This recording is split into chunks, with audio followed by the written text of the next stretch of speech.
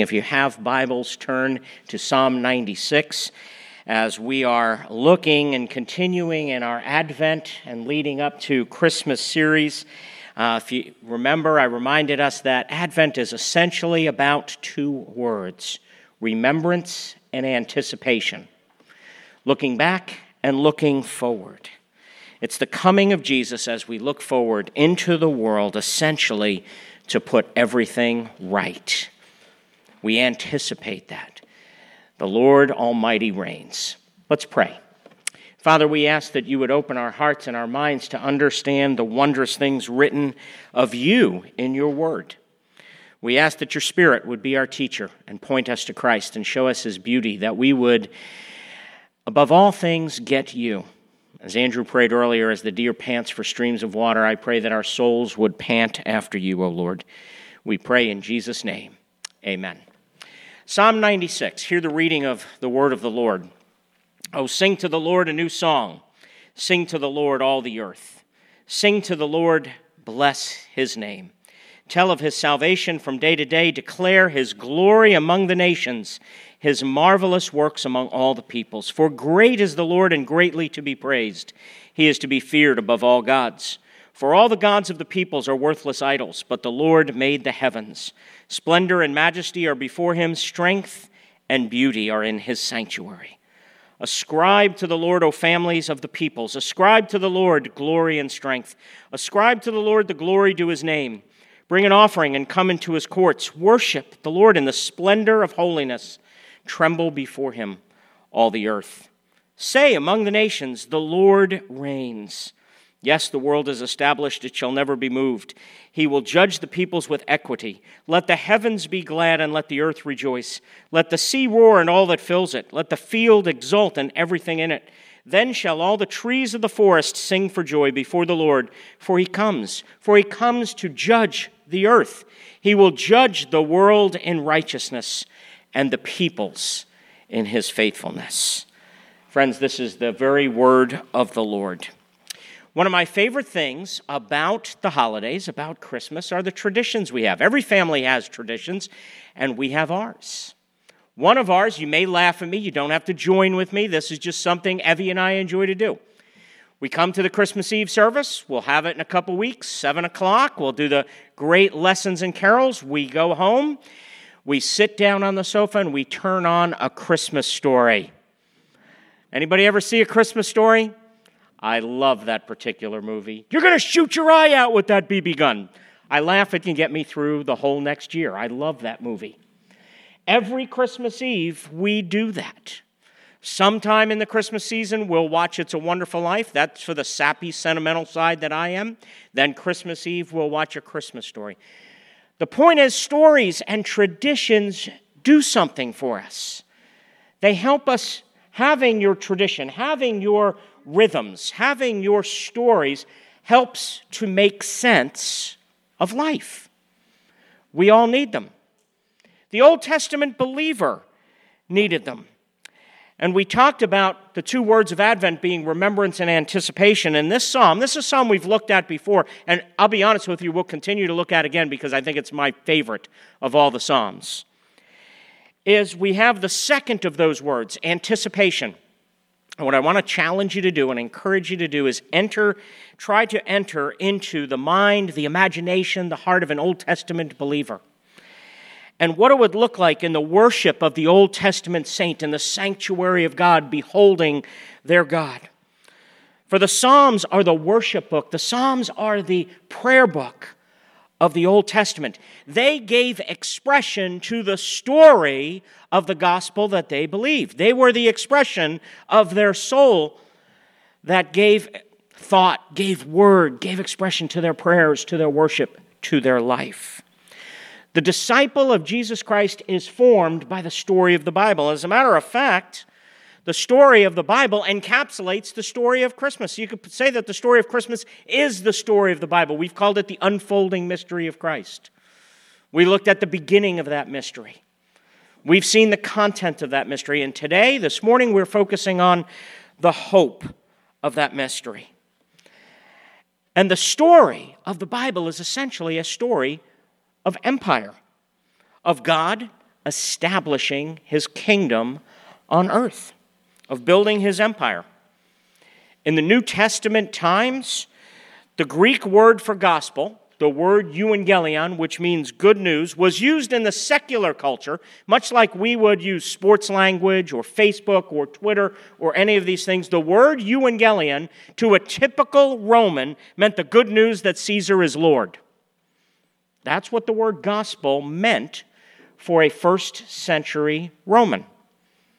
Now look at how, in the times of the New Testament, the gospel now applied to Jesus Christ is the good news that Jesus is Lord. Say among the nations, the Lord reigns. The beginning of the mystery was what? As the story begins, God creates the world to establish his kingdom, to build an empire, to have God and man living on the earth, to have the earth ruled by his royal representatives, his image bearers, being the place of his special presence on the earth. Then, of course, the next phase of the story is when everything went wrong with the fall of the first humans. Mankind and their representative, Adam, committed not simply moral failure. We've got to get an idea of sin and the fall as not simply Adam went, oops, I made a mistake. I was told to have a pear and I ate an apple. That is not the essence of original sin. The essence of original sin is insurrection, mutiny, uprising. Instead of Adam listening to the word and the voice and the goodness and the revelation of God, he listened to the word of the serpent. That's mutiny, that's tyranny, that's revolution. That's original sin at its root, at its heart. Which left the drama of the mystery, the drama of the story. What is God going to do now? When you read the Old Testament, you have to have that question in the back of your mind. What will God do with humanity? What will God do about building his empire, his kingdom, his realm on earth as is in heaven? Will he give up his plan altogether? Will he abandon it? He certainly would have been righteous and just to do so. There was nothing where God was obligated to redeem humanity.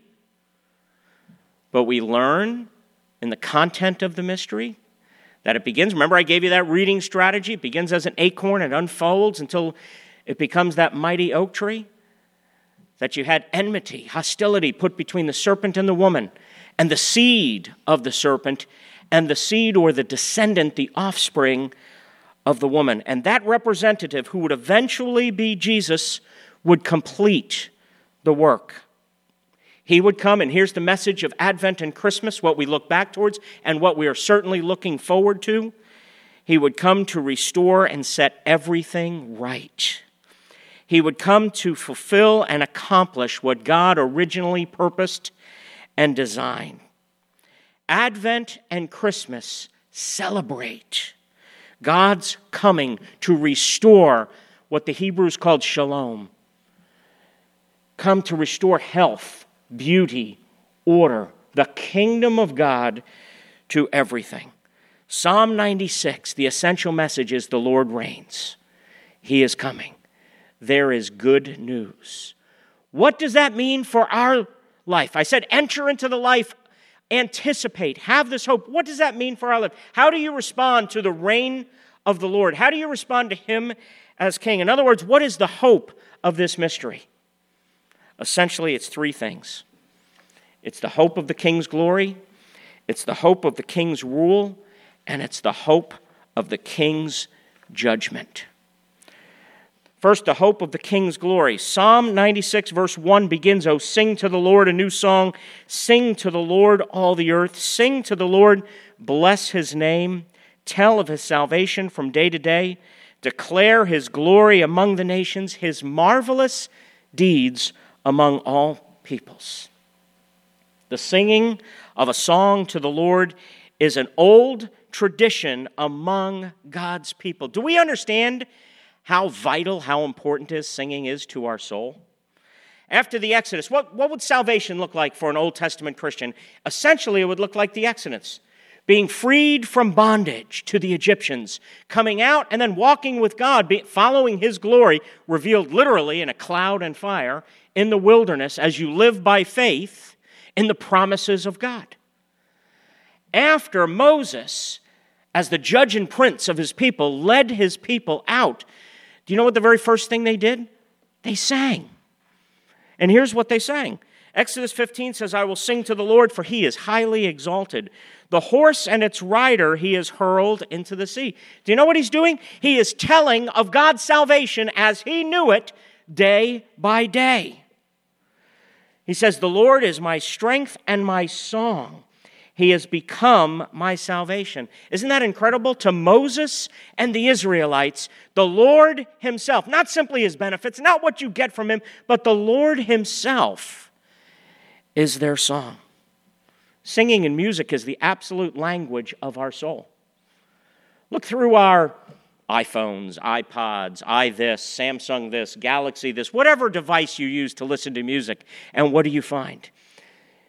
You find rock music, classical music, jazz music, country music. Am I missing a genre out there? Am I missing anything else? Am I missing one, Vic? Rap. I don't know if I'd have that in mind or not. So, I do have a couple songs, so you can ask me about that later. But the bottom line is, music is so vitally important.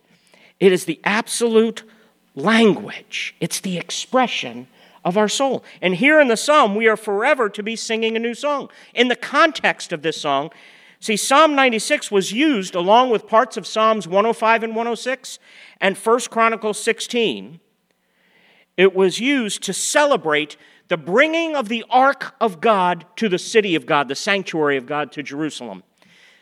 Why it was done is the Ark of the Covenant, the Ark of God, was the special presence of God. If God is omnipresent, he's everywhere. The special presence of God, the intimate presence of God, much like God walking in the garden with Adam and Eve, was dramatized and was put in a pictorial form in the Ark of the Covenant. And the ark was meant to be in the city of God. And for a long time, it wasn't in the city of God. But when it was returned finally to the city of God, do you know what the people of God did? They sang. They sang a new song to the Lord. Why? Because he's with us. God and sinners reconciled. That occasion would mark a new thing, a new wonder the Lord had done. So what would they do? They would declare his glory among the nations. They would be a light to the nations. That they would be singing and shouting from the rooftop, the Lord reigns. He is present amongst his chosen people, his treasured possession. They would be a light to those nations, declaring and proclaiming his marvelous deeds, his wondrous works before all peoples. Recognize in this psalm we're commanded to sing 3 times. The key words you hear sing, you hear tell, you hear declare, you hear say. Makes me wonder if there's room for shy worship. We're commanded all the time. And in fact, Mark Futato, professor of Old Testament down at RTS in Orlando, he describes this. He says, remember that the Psalms are Hebrew poetry, and in classic Hebrew poetry, it's marked by what is called parallelism. And he defines Hebrew parallelism as the art of saying something similar twice, with the difference being that the second line amplifies the first. So if you look at the psalm, what does it say? Here's the first line. I'm going to teach you Hebrew poetry. Sing to the Lord a new song. There's line 1. Line 2 will take it and it will amplify. Sing to the Lord, who? All the earth. That amplifies the first line. Then verse 2, sing to the Lord, bless his name. And then line 2, tell of his salvation from day to day. Verse 3, declare his glory among the nations. Amplified his marvelous deeds, his wondrous works, the things he has actually performed by his powerful right arm among all peoples. Practical application in terms of this. I want you to see how worship and evangelism go hand in hand. How this is actually missional worship. There's a lesson here because in verse 1 we're commanded to sing to the Lord a new song. And then what are we to do? We bless his name by how? Proclaiming his salvation day after day. See, first worship is upward towards God. Sing to the Lord a new song. Sing to the Lord all the earth. Then it extends outward. Where are you proclaiming his marvelous deeds? Among all peoples. The worship of God goes upward and it goes outward. Which leads to the second practical thing in terms of this. And that is that to sing the song of the gospel, to worship the Lord, to sing to the Lord a new song, it must be expressed. John Piper says, we will automatically, we will spontaneously, we will always praise what we love. No one put it as well as C.S. Lewis. This is a little bit of a lengthy quote, but pay attention. Listen as I read this quote from C.S. Lewis. He says, when I first began to draw near to belief in God, and even for some time after, I found a stumbling block in the demand that we should praise God. Still more in the suggestion that God himself demanded it. We all despise the man who demands continued assurance of his own virtue. But the most obvious fact about praise, whether of God or anything, strangely escaped me.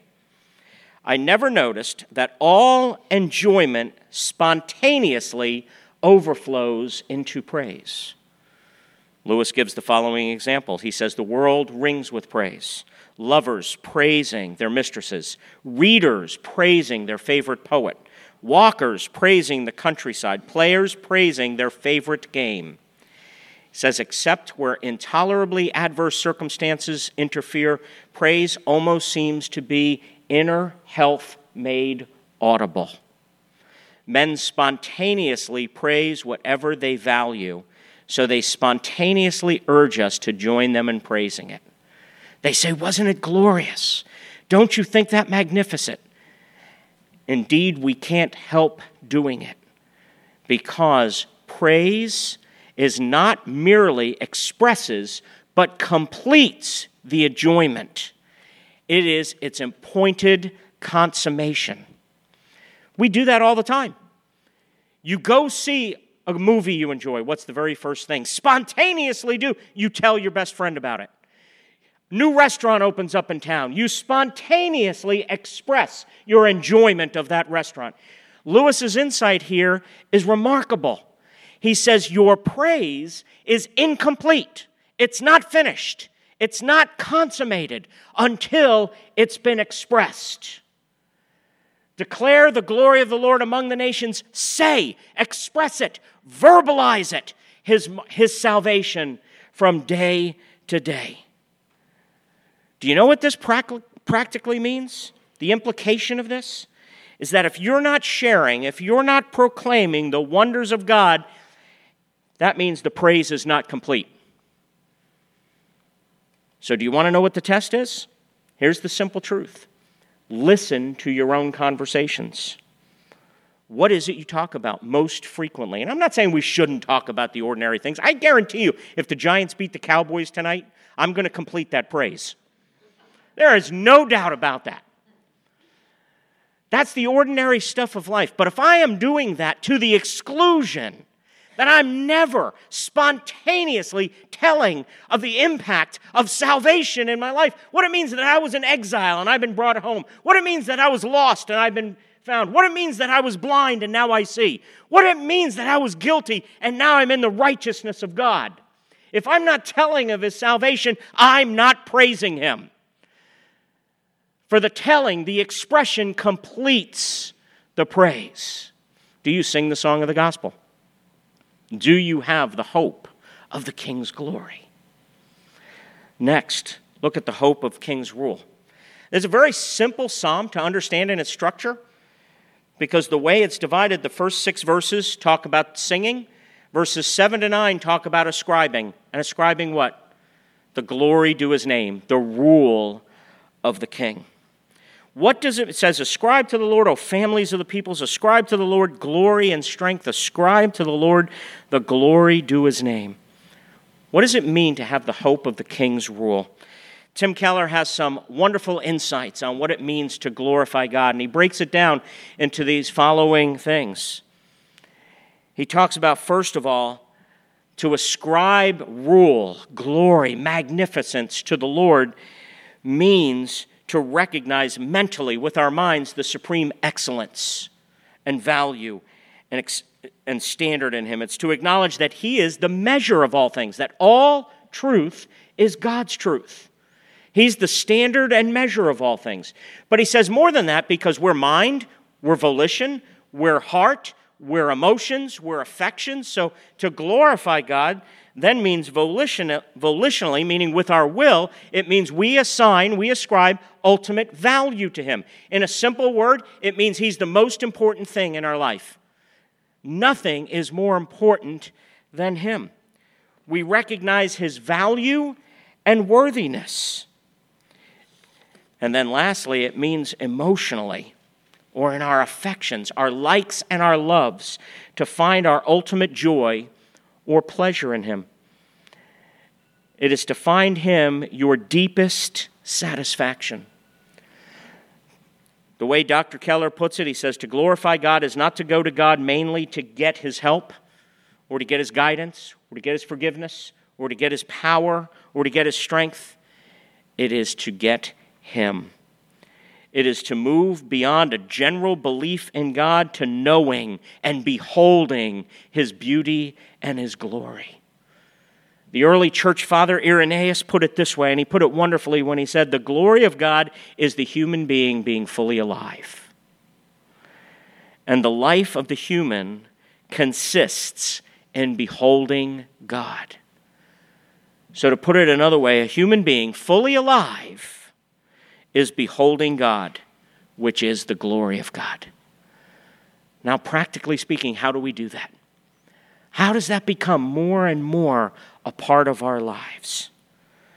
How does the Holy Spirit lead us and move us to behold the beauty and glory of God? In a nutshell, he points us to Christ, which leads us to our final point. To hope in the King is to hope in the King's judgment. Look now with me at verse 10. And we finally, in verses 10 to 13, move to the crescendo of this entire psalm. And a crescendo, I actually looked this up, is by definition a steady increase in force or intensity. And this entire psalm is moving this way. That's why this is poetry. The genre of this is poetry. And you hear the passion increasing from sing to ascribe to finally get on the rooftop and say among the nations, the Lord reigns. This movement in passion, intensity, and force says the world is firmly established. It cannot be moved. He will judge the peoples with equity. And then he says, let the heavens rejoice, let the earth be glad, let the sea resound and all that is in it. Let the fields be jubilant and everything in them. Then all the trees of the forest will sing for joy. They will sing before the Lord, for he comes to judge the earth. He will judge the world in righteousness and the peoples in his faithfulness. The entire creation is being summoned to an extravaganza. Why? Because of the judgment of the Lord. Notice how many times the word judge or judgment is used there. Now, what is our attitude? Do we hope in the King's judgment? Is that something we look forward to? Is that something we enter into and worship and ache for and long for and can't wait for? It ought to be, but perhaps we misunderstand judgment. See, I want you to think about why this excitement. Heavens rejoicing, fields, trees, the creation itself clapping his hands, and yet we worship. Hark the herald angels sing. Instead of belting it out, joining with the trees of the field and the heavens rejoicing and the animals coming to dance. Maybe we don't understand fully what the judgment of God is all about. See, the Hebrew word for judge is the word shaphat. And the word shaphat means to put everything in right order. As one commentator put it, shaphat designates an action that restores the disturbed order of a community. It is the restoring of everything to health and to shalom. See, I think so often we think of judgment and we think of it in only one way. It's a true way, but we reduce it to this one way. We reduce judgment to punishment, and we go, judgment is about God getting everybody. And we reduce it to punishment. We put it in the law court. We put it, and here's my key word here, only in the law court And as a result, we miss the positive end of judgment, which is God positively putting everything, restoring everything to right order, making everything according to his blueprint, according to his design. See, while in judgment we usually have the idea of a judge in a law court, and that is part of the idea, we have to recognize it is not the whole of the idea. We have to recognize that because of original sin, because of that original mutiny, things in life are not as God originally intended them to be. But as Mark Futato says, here's Advent. The King is coming to put all things in right order for the whole created realm. The question becomes, how can God put everything right, including us, without destroying us? How can God put us in right order, perfect health, physical, emotional, spiritual, psychological, without annihilating us, without destroying us? And the answer is Jesus, and understanding what Jesus did. The Apostle Paul put it this way. He says, for our sake, out of love for us, God made him who knew no sin to be sin, so that in him we might become the righteousness of God. Essentially, that means, for our sake, out of pure, unadulterated, unconditional love and mercy, this is the meaning of grace. God made Jesus the perfect one, the perfect image bearer, the one who's the second Adam, fulfilled everything Adam was meant to do. Theologians call it recapitulation. He recapitulated the life of Adam. He lived the human life as it was meant to be. He did that for us. And God, even though Jesus knew no sin, treated Jesus, dealt with Jesus as if he were a sinner, giving him the punishment, the chastisement, as Isaiah puts it.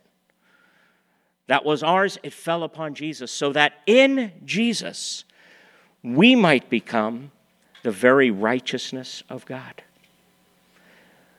Which means we have no fear of judgment. As John put it in his first letter, he says in 1 John 4, we have come to know and rely upon the love God has for us. He says, by this is love, so that we may have confidence for the day of judgment, because as he is, also are we in the world. He goes on to say, there is no fear in love, but perfect love. What is perfect love? God making him sin who knew no sin, so that in him we might become the righteousness of God. Now connect these things. Let Scripture interpret Scripture. Perfect love casts out fear. Why? Because fear has to do with punishment. And John goes, the one who fears has not been made whole, has not been perfected, has not been made mature in love. So let me ask you a question. Do you hope in the King's judgment? How does God put everything right? He will judge the peoples in equity with faithfulness without destroying you. Be in Christ. Be in Christ. And then the only thing you have to look forward to is God putting everything right, restoring health to everything, so that the last word is not held by cancer. The last word is not held by disease. The last word is not held by slavery. The last word is not held by sex trafficking.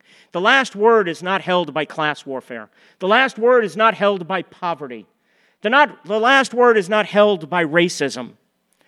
The last word is held by Jesus. Do you hope in the King's judgment? Father, may that be our hope, and may we enter into anticipation.